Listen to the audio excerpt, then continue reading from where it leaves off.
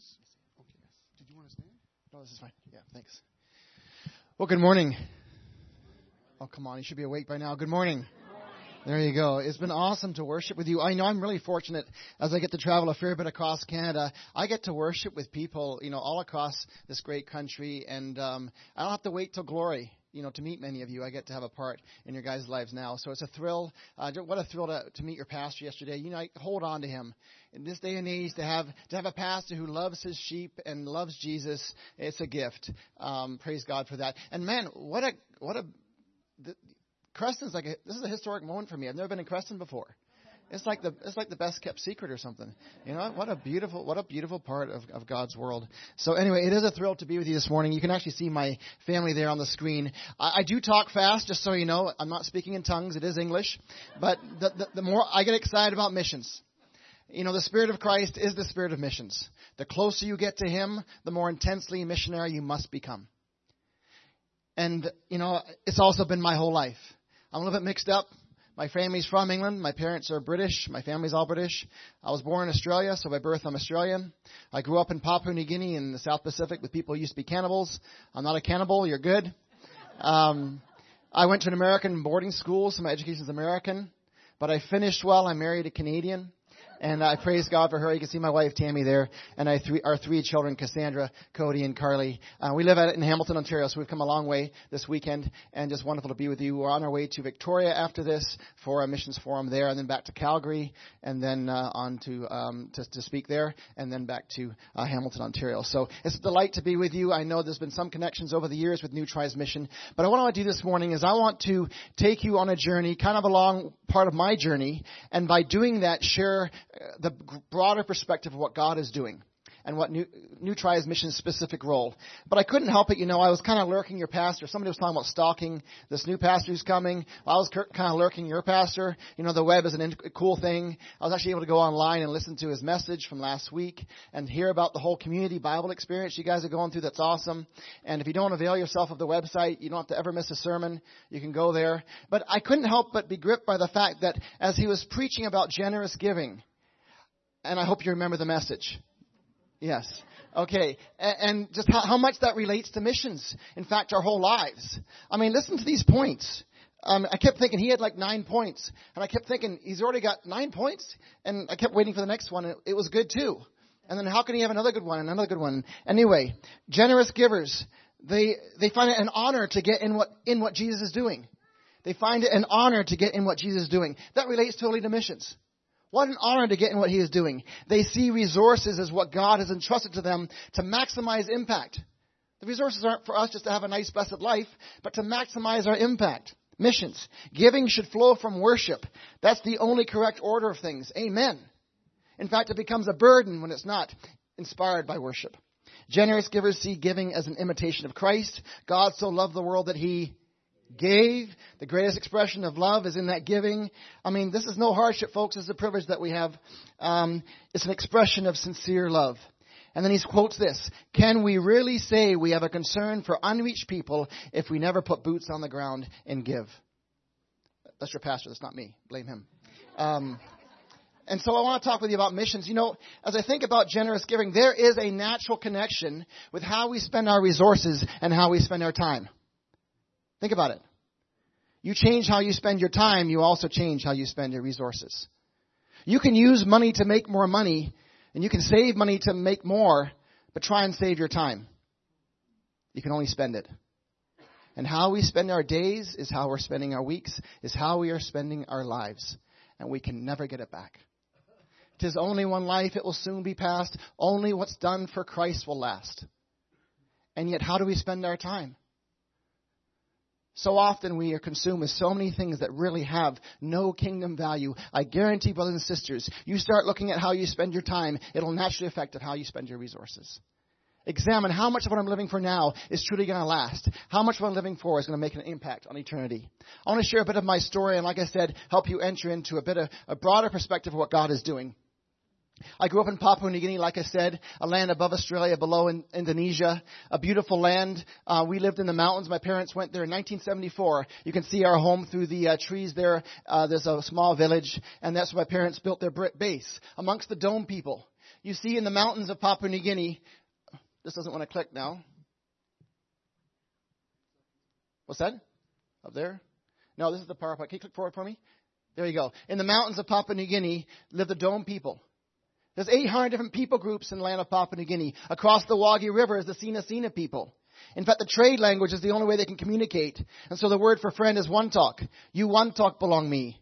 One talk, you speak the same language, you're a friend. You don't speak the same language, you're not a friend, you're an enemy. It's as simple as that. And so my parents worked in the Dome side of those mountains amongst the Dome people. You can see kind of just the diversity of the people groups, all very fierce looking but loved by God. But each one of these tribes would never hear about Jesus unless missionaries, many of them with New Tribes Mission, would go and learn their language, learn their culture, live amongst them one day so they could read the Word of God for themselves. And a church could be established just like this one. And so you'll see the Saro Mudmen, known for their mud masks. The Huli Wigmen, known for their wigs. Our people, known for their long tail feathers of the bird of paradise. Like I said, all these people groups spread across the island of Papua New Guinea.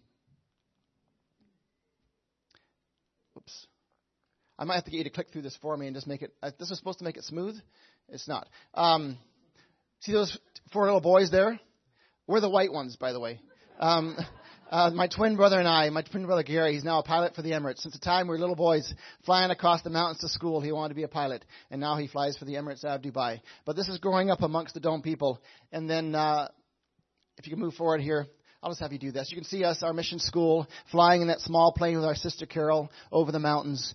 And but while we were living at school, my parents were back in the tribe. If you click the next slide, you'll see my mother there waiting anxiously by the radio. We didn't have cell phones, of course, in those days. You couldn't just text your mom and say, how's it going? You know, we had one spot once a week, a 15-minute radio spot, one channel for all the missionaries. Anybody could listen in. And then with 15 minutes, I got 5, my sister got 5, my brother got 5. In between the overs and the of the radio, you got about 2.5 minutes. And that's all you got. If the weather was bad, you couldn't hear each other. But that was life for us. And so my parents were there working in the tribe. My father, learning how these people think, their worldview, what makes them tick. You see, they're animists. They worship the spirits of their ancestors. They live in perpetual fear. Everything is about trying to appease the spirits, offering sacrifices so their gardens will grow and their kids will grow healthy, living in total fear and bondage by Satan. And so as my father was learning the language, you'll see in the next slide that the people... Here's a picture of how, from the outset, you might think, oh, what a nice parade. They're blowing their flutes and must be some kind of ceremony. But honestly, what they're doing here is they're inviting all the spirits from all the garden around to come and bless a wedding, living in fear. So all that blowing of the flutes is simply to try and appease the spirits to make them happy. If you go to the next slide, you'll see that my father is working with Kabia. You'll see this man again. He's 15 years old in this picture. Take note of him because you'll see him in a minute.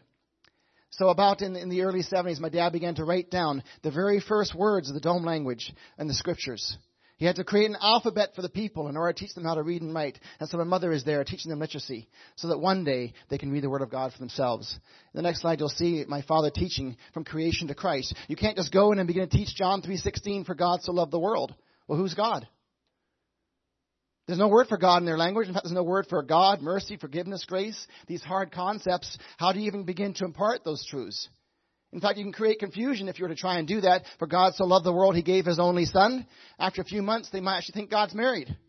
Well, why? Well, you told them He was. You can't have a son if you're not married, right? And so you got to teach from creation to Christ to lay the foundation of who God is. In the beginning, God. Some of our missionaries create long strings of beads, of thousands of beads, and so that they can say, how far back can you remember? Well, 1 year ago was this, and they might get back 200 years if they talk about what their grandfather told them or their great-grandfather. But you show them this long string of thousands of beads. I want to tell you about what happened right here in the very beginning. In the beginning, God. And He laid the foundation for these tribal people. And you can see them following along with all the key redemptive stories through the scriptures. The need for a blood sacrifice. So that one day, when you get to the presentation of John the Baptist who said, look, the Lamb of God who takes away the sins of the world. They're like, could this be the one? Is He the Lamb we've been waiting for? Their sin debt is already getting heavy on them. And they're ready to embrace Jesus when they see His death, burial, and resurrection. It's an amazing time. And you'll see that in the next slide. A church is born.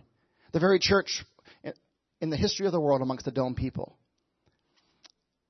The next slide, you'll see my brother and I, 16 years old, being baptized in a mountain stream amongst our people. And that was to be the last time that I would see many of them until last year. If you go to the next slide, you'll see that my daughter and I, we had the incredible privilege. Our coworkers who had joined my parents and continued on the work these last 30 years, they were in the States. They had just printed the scriptures. And they said, Martin, we can't get back right now. The scriptures are ready. Would you like to take them back? I had the privilege of taking the very first Dome Bibles into the people that I grew up with. My daughter along with me. What a thrill. This next picture you'll see Kabia. Remember that man there? 40 years ago at 15, writing down the very first words, believing by faith that one day he'd have the scriptures. Now look at this next slide and you'll see there we were in his jungle hut, reading late into the night with tears of joy streaming down his face. He said, now God speaks my language. He had waited 40 years of what you and I hold so often complacently in our hands. He had waited 40 years for this. In fact, now the word has come there. Other people are saying, well, we haven't got God's word. This isn't fair. Can you come teach us? And that's beginning to create some excitement. And so this, just a month or so ago, next slide you'll see, in August 2016, we had a massive dedication. I took the whole family back with me, and my wife and my two other kids got to come. There you see about 1,000 people from the Dome and the Sina Church and the Elam Bari Church and the Kumon Church. Representatives from other tribes also came as you see this ceremony took place to dedicate the scriptures in the Dome language. In the next picture you'll see my father from England, who began the work, now, of course, in his old age, but able to speak to the crowd, thanking God for what he'd done. You'll see Kabia there as well, proclaiming God's goodness, bringing the word of God to them. And then one last picture here, you'll see my wife there and our family. And More John, I mean, this man he carried me on his shoulders when I was a little boy, throughout the mountains. And here he is now holding on to his first copy of God's word. What a thrill. The reason I share all that with you is to share the larger perspective. If you go to the next slide, you'll see that this is the passion of New Tribes Mission. In 1942, Paul Fleming, the founder of New Tribes, had gone to Malaysia. He was gripped with the reality of all these unreached people groups hidden in the jungles that will never hear the gospel. While soldiers were being sent across the world to fight for freedom, there were all these lost people groups hidden in darkness who would fight for their spiritual freedom. But he came back and he was racked with malaria. The doctor said, if you go back to Malaysia, you'll die. But God used that. And Paul Fleming began to preach across North America. And he said, it's God plus nothing. Who's with me? And of course, there's a need for training and all that. But the whole thing that God equips those he calls. In fact, my mother was challenged by a simple statement. The only ability God requires is availability. Isn't that awesome? The only ability God requires is availability. And so God began to raise up a team of missionaries in 1942, and now New Tribes is one of the largest faith-based church planting organizations with over 3,000 missionaries across the world, South America, Africa, Southeast Asia, South Pacific, all working in some of the hardest places to reach. Some people have said it's like the Green Beret of missions, going where no man's gone before. But God is using it. About every 45 days, a people group is being reached with the gospel. About every 45 days, a new people group is being reached with the gospel. And I'm going to show you that here towards the end of the message. But here's my heart. Go to the next slide. I love this verse. It's become almost a life verse for me. It's what keeps me going every single day. In Matthew 24:14, think about this. 2,000 years ago, Jesus said this. And look at the boldness, the authority within his words. This gospel of the kingdom. You see, folks, there's no other gospel. Acts 4:12 says, there's no other name under heaven given to men by which we might be saved. There's no other name. It's this gospel and it must be preached. Paul says in Romans 10, you've been going through the community Bible experience, right? You just read Romans. And in Romans 10:12, how can they hear unless someone preach? And how can they preach unless they be sent? This gospel of the kingdom will be preached in some of the world. Is that what it says? In all the world as a witness to some of the nations. No, to all the nations. And that word nation is so key. It literally means ethnos. It's where we get our word ethnics. It means people groups. Not just a mass body of people. Not just political boundaries that we see in our world today. But people groups. And we're going to look at that here in a moment. A witness to all the nations, all the people groups. In fact, as you read through your community Bible experience, most of the time throughout the New Testament, 27 times when you see the word Gentiles or heathen or nations in Romans alone, it means ethnos. It's people groups. As you continue to read, check that out. So I can go back 1 second. Here's the key. This gospel of the kingdom will be preached in all the world as a witness to all the nations, all the ethnos, and then the end might come. Praise God, it doesn't say that. And then the end will come. Brothers and sisters, if this is Christ's passion, this should be our passion. I don't know about you, but as I look at the world today, I'm ready for Jesus to come back. And Jesus said, when this is done, the end will come. But we've got a job to do. And in 1 minute, I want to take you on a quick overview of Scripture. Next slide here. You'll see that throughout history, God created the world. You'll see that in the next picture here. God created the world. He filled it with people. And then He gave a charge to Adam and Eve. He said to Adam and Eve, be fruitful and multiply and fill the earth. That was God's passion, to fill the earth with people. The same mandate to Noah. Right? After the flood, mankind sinned. God began again through Noah. Almost the exact same thing. In fact, 3 times He says to Noah, be fruitful, multiply, fill the earth. God's heart was to fill His creation with people of all kinds. And then, of course, mankind sinned, and you won't see the picture there. But the Tower of Babel, when man decided to forget going throughout the whole world, we want to make a name for ourselves, lest we be scared, let's build a tower to heaven. And God confused them with languages, and man, did He do a good job. And look at all the languages in the world today. And God scattered them throughout the nations of the world, all across the globe. And then God raises up one man, Abraham. And God says to Abraham, through your seed, meaning Jesus, all nations, same word as that Greek word ethnos, all nations, all the families of the earth will be blessed. In fact, in Romans, you can look that in your recent reading. Again, in Romans it says, Abraham believed in faith that one day through his seed, meaning Jesus, all the nations of the earth would be blessed. And so we fast forward. Jesus comes on the scene. It's almost Christmas time here. We all know the verse. The angels come and they pronounce, behold, I bring you good tidings of great joy, which shall be for all people. Guess what that word is? Ethnos. Good tidings for all people groups. And then you go fast forward to the disciples when Jesus says, all authority has been given to me. Therefore go and make disciples of all nations, ethnos, people groups.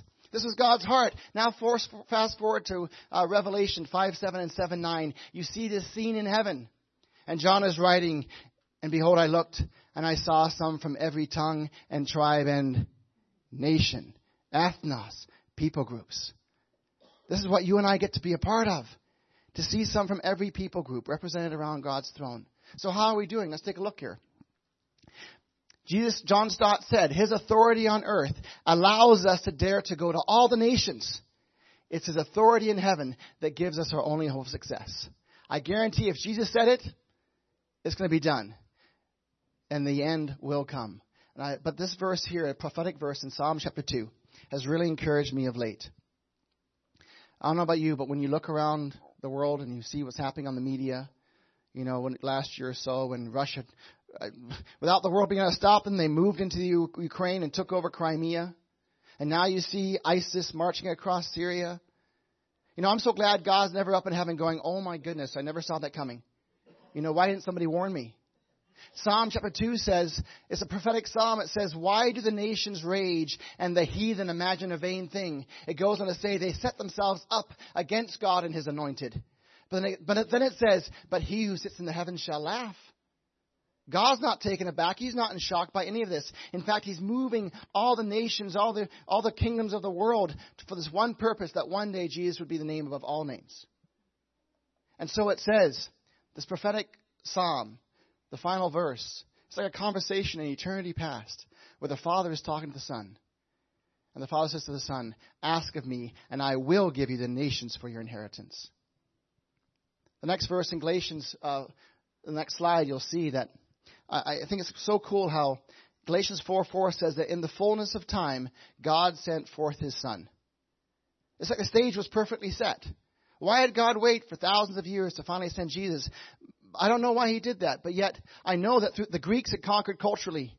The Romans had conquered militarily. Road systems all across Europe by which the gospel could spread. One main language. And so it spread rapidly. It's like God had the stage perfectly set. But if that was the case then, now 2,000 years later, here we are. We have roadways in the sky, internet, satellite, radio, television, by which the whole world has become a global community. And we can reach those from the four corners of the earth. In fact, they're now coming to us. Toronto is now the largest multicultural city in the world. 300 languages spoken in southern Ontario. The number of people groups represented in Canada's border, we are number 5 on the world stage as far as the number of people groups living within our borders. God is bringing them to us. Perhaps why? Look at this verse. This wraps up everything I'm trying to say. Acts 17:26-27. Let's read this together because I want you to get this. Are you ready? From one man, he made all the nations that they should inhabit the whole earth. And he marked out their appointed times in history and the boundaries of their lands. God did this so that they would seek him and perhaps reach out for him and find him, though he's not far from any one of us. What a powerful, amazing, sovereign verse. You know, when you and I tend to run with our tails between our legs, saying, oh no, the world is out of control. You know, it's all falling apart. No, brothers and sisters, the pieces are falling into place. It is God who determines the boundaries of the lands that men might seek him. Is there a reason why he's bringing the nations to us? So that we as the body of Christ, you know, who many of us have refused to go, and yet many are still going, but yet now they become our neighbors. The opportunity is huge. So how are we doing? The next slide you'll see, there's about 6,912 living languages in the world today. You see Papua New Guinea down in the right-hand corner, solid red. It's about 1,500 language groups just between Irian Jaya and Papua New Guinea. It's amazing. But these are all living languages. Now let's look at this. How many of these languages have the scriptures? Well, about 375 have portions. The whole Bible, only 518. We have 100 versions of the English Bible, just in the English language. 518 have the whole Bible. About 2,000 have the New Testament. In progress, about 2,000. Since about 1970, the translation chart's gone parabolic. About 2 translations being completed every single day. It's amazing. About 2,000 still need God's Word. In fact, if you go to the next slide, you'll see that these are the people that New Tri's mission is targeting.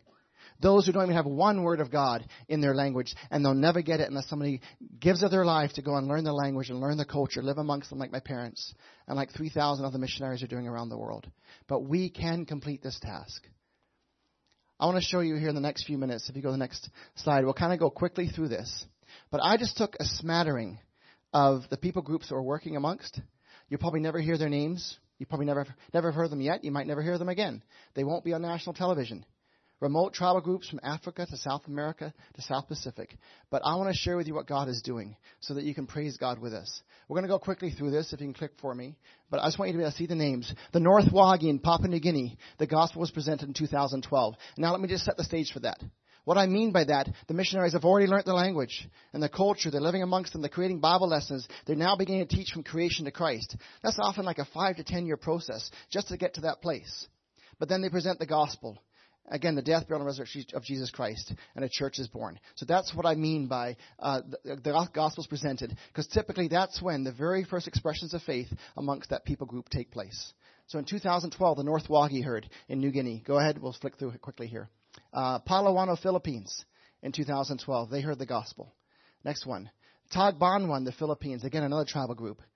Next. The BM Island people in Papua New Guinea.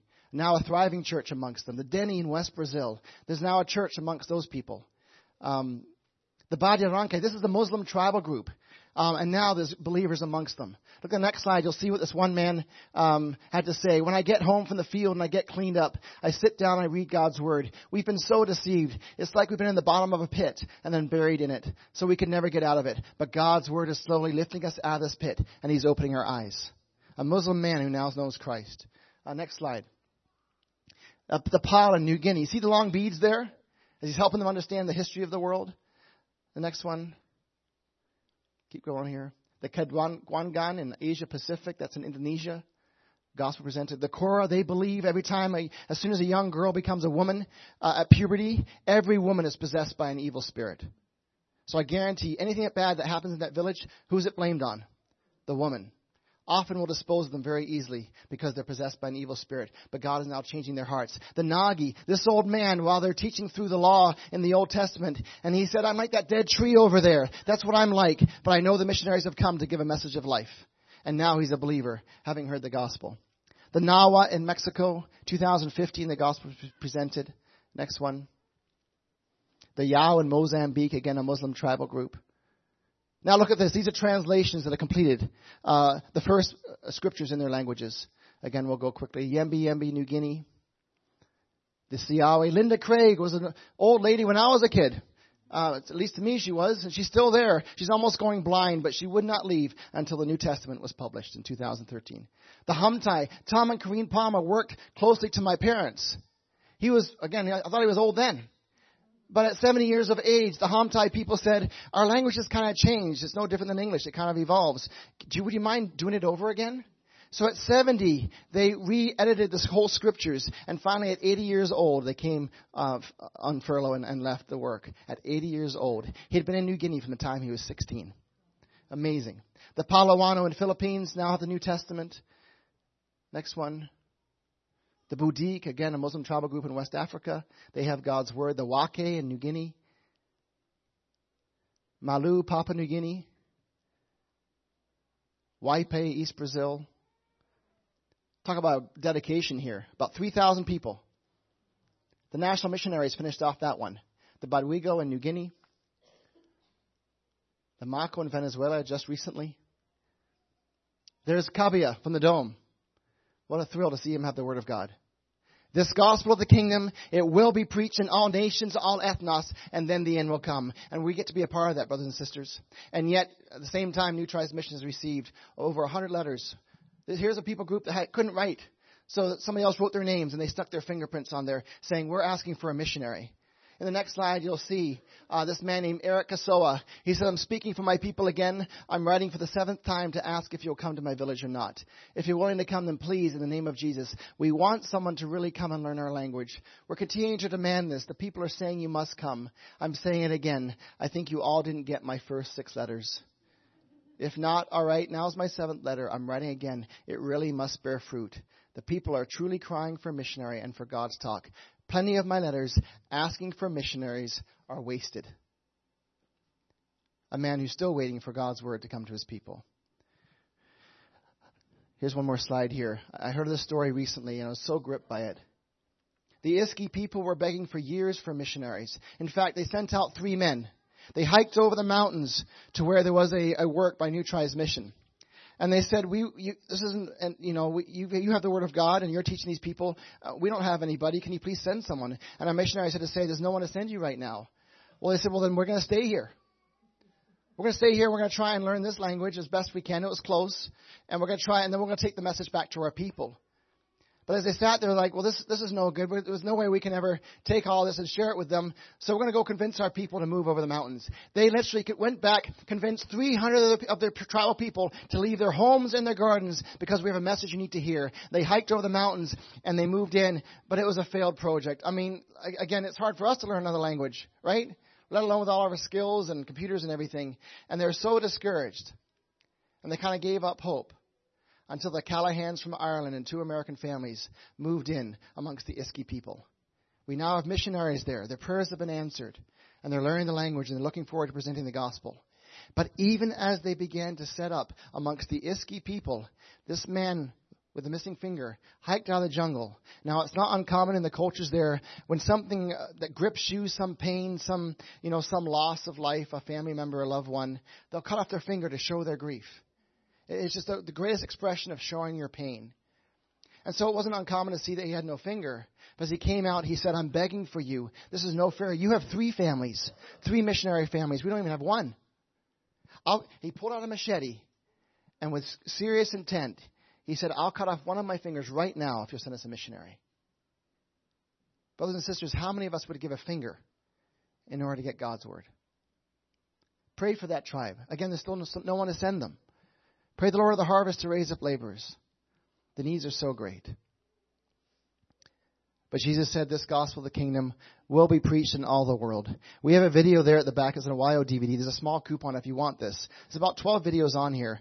But Awayo, your pastor met Tim yesterday. He's our director. 15 years ago, they moved into Awayo's tribe, the Moy, in the mountains of Indonesia. You see a church there now that's thriving. In fact, 1/3 of that tribe has come to Christ.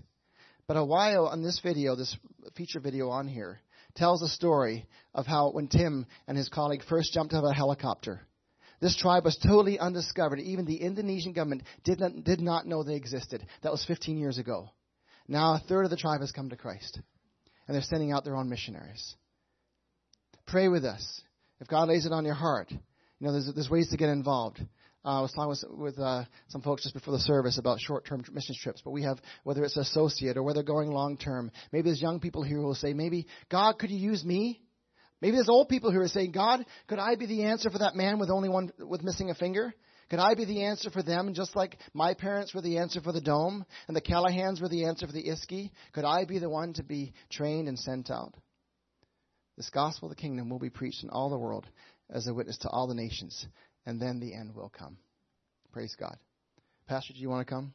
I knew you thought we had a few minutes here we could chat. I don't know.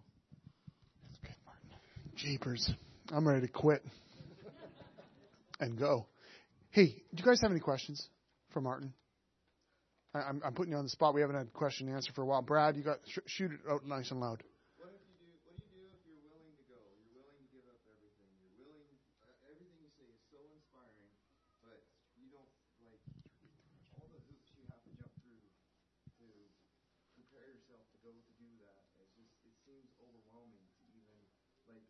It just feels like whenever you say I'll go, somebody says, well, you don't have the schooling, you don't have the training, it's going to be, it just seems overwhelming sometimes to hear that. And it seems like you're getting kicked down versus just trying to push the gospel forward. And you really have a genuine heart to do that.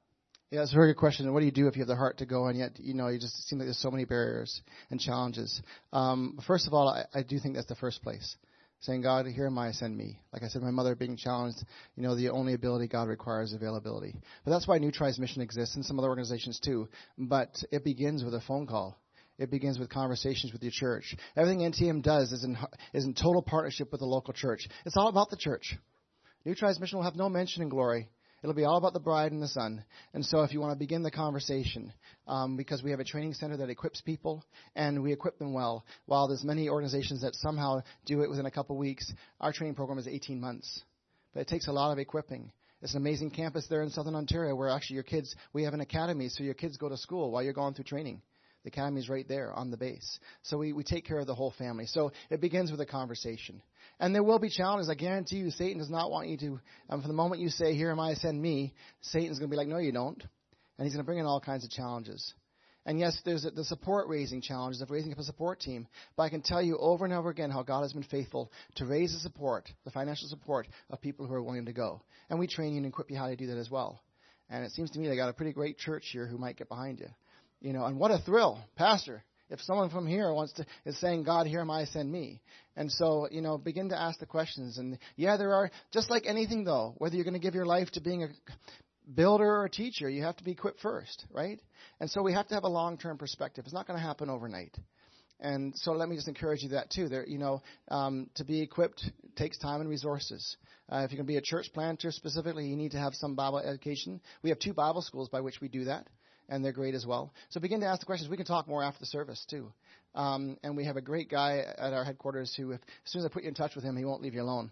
So, good question.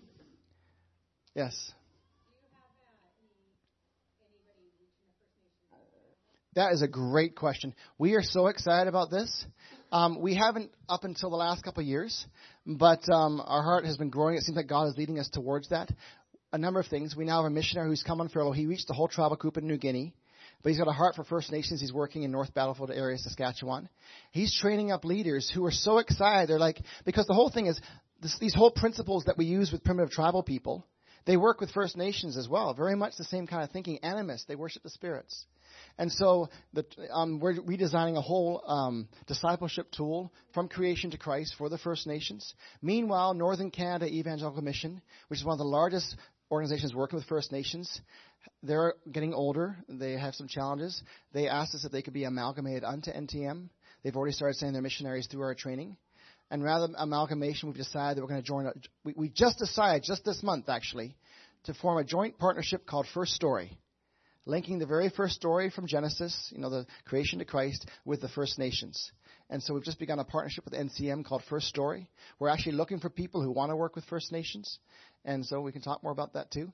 So pray for us with that. The need is great, but Canadians, the Canadian church sees the need. In fact, much of the outreach, sadly, has been done very badly. There's a lot of syncretism, a mixture of beliefs amongst them. A lot of them, they might say they're Christians, but they're confused. And so that teaching, taking the time to teach from creation to Christ is so important. And some of these elders and chiefs are already really embracing it. So we can talk more about that too. Yes.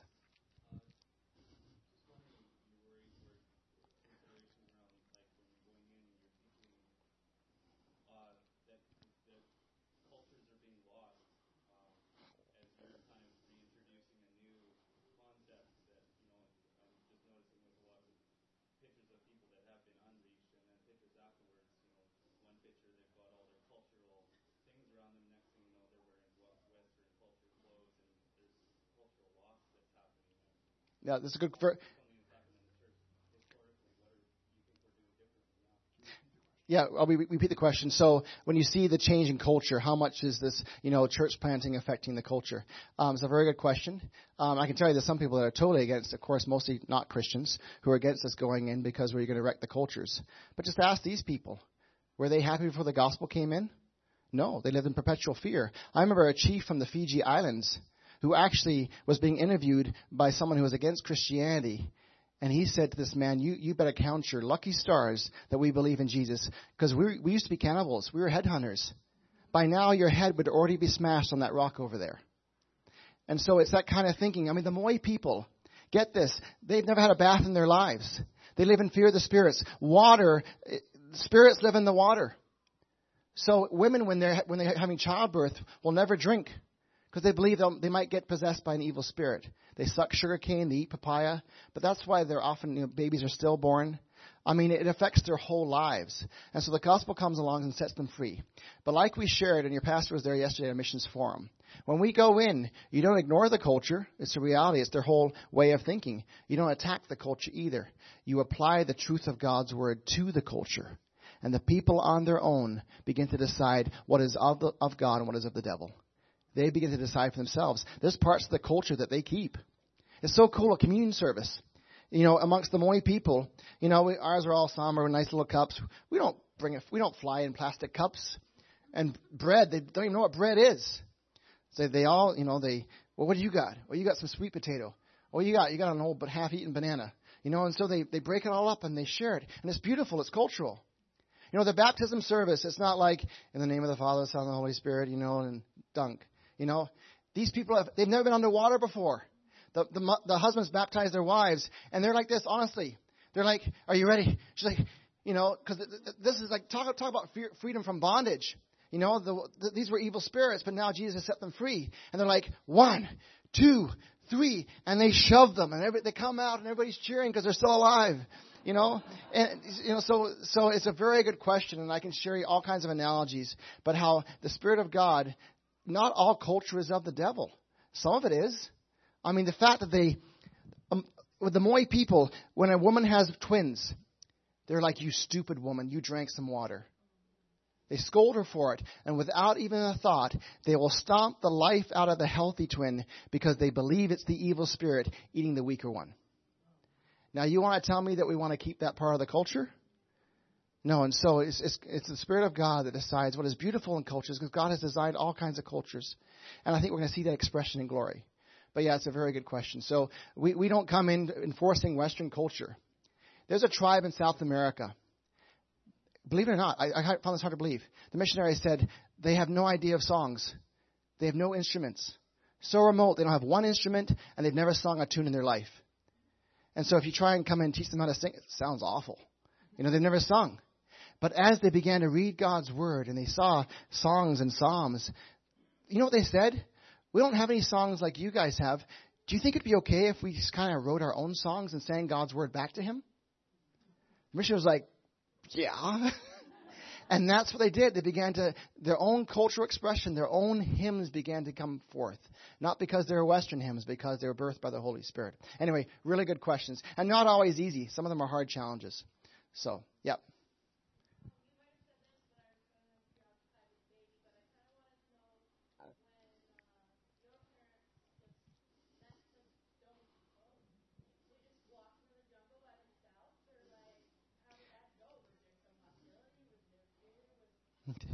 And sometimes it's all the above.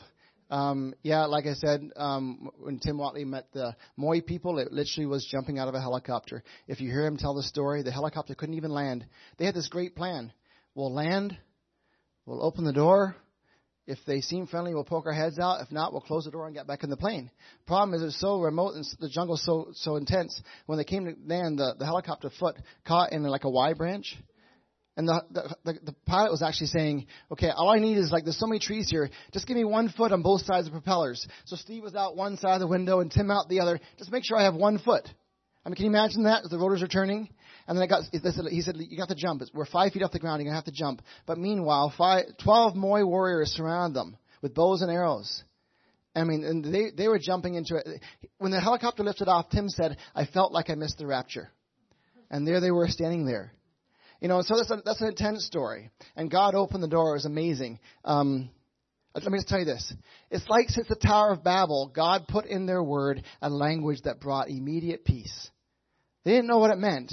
But these Moi warriors to this day have no idea why they laid down their bows and arrows. Because they were killing people. Many of them have murdered their wives and others.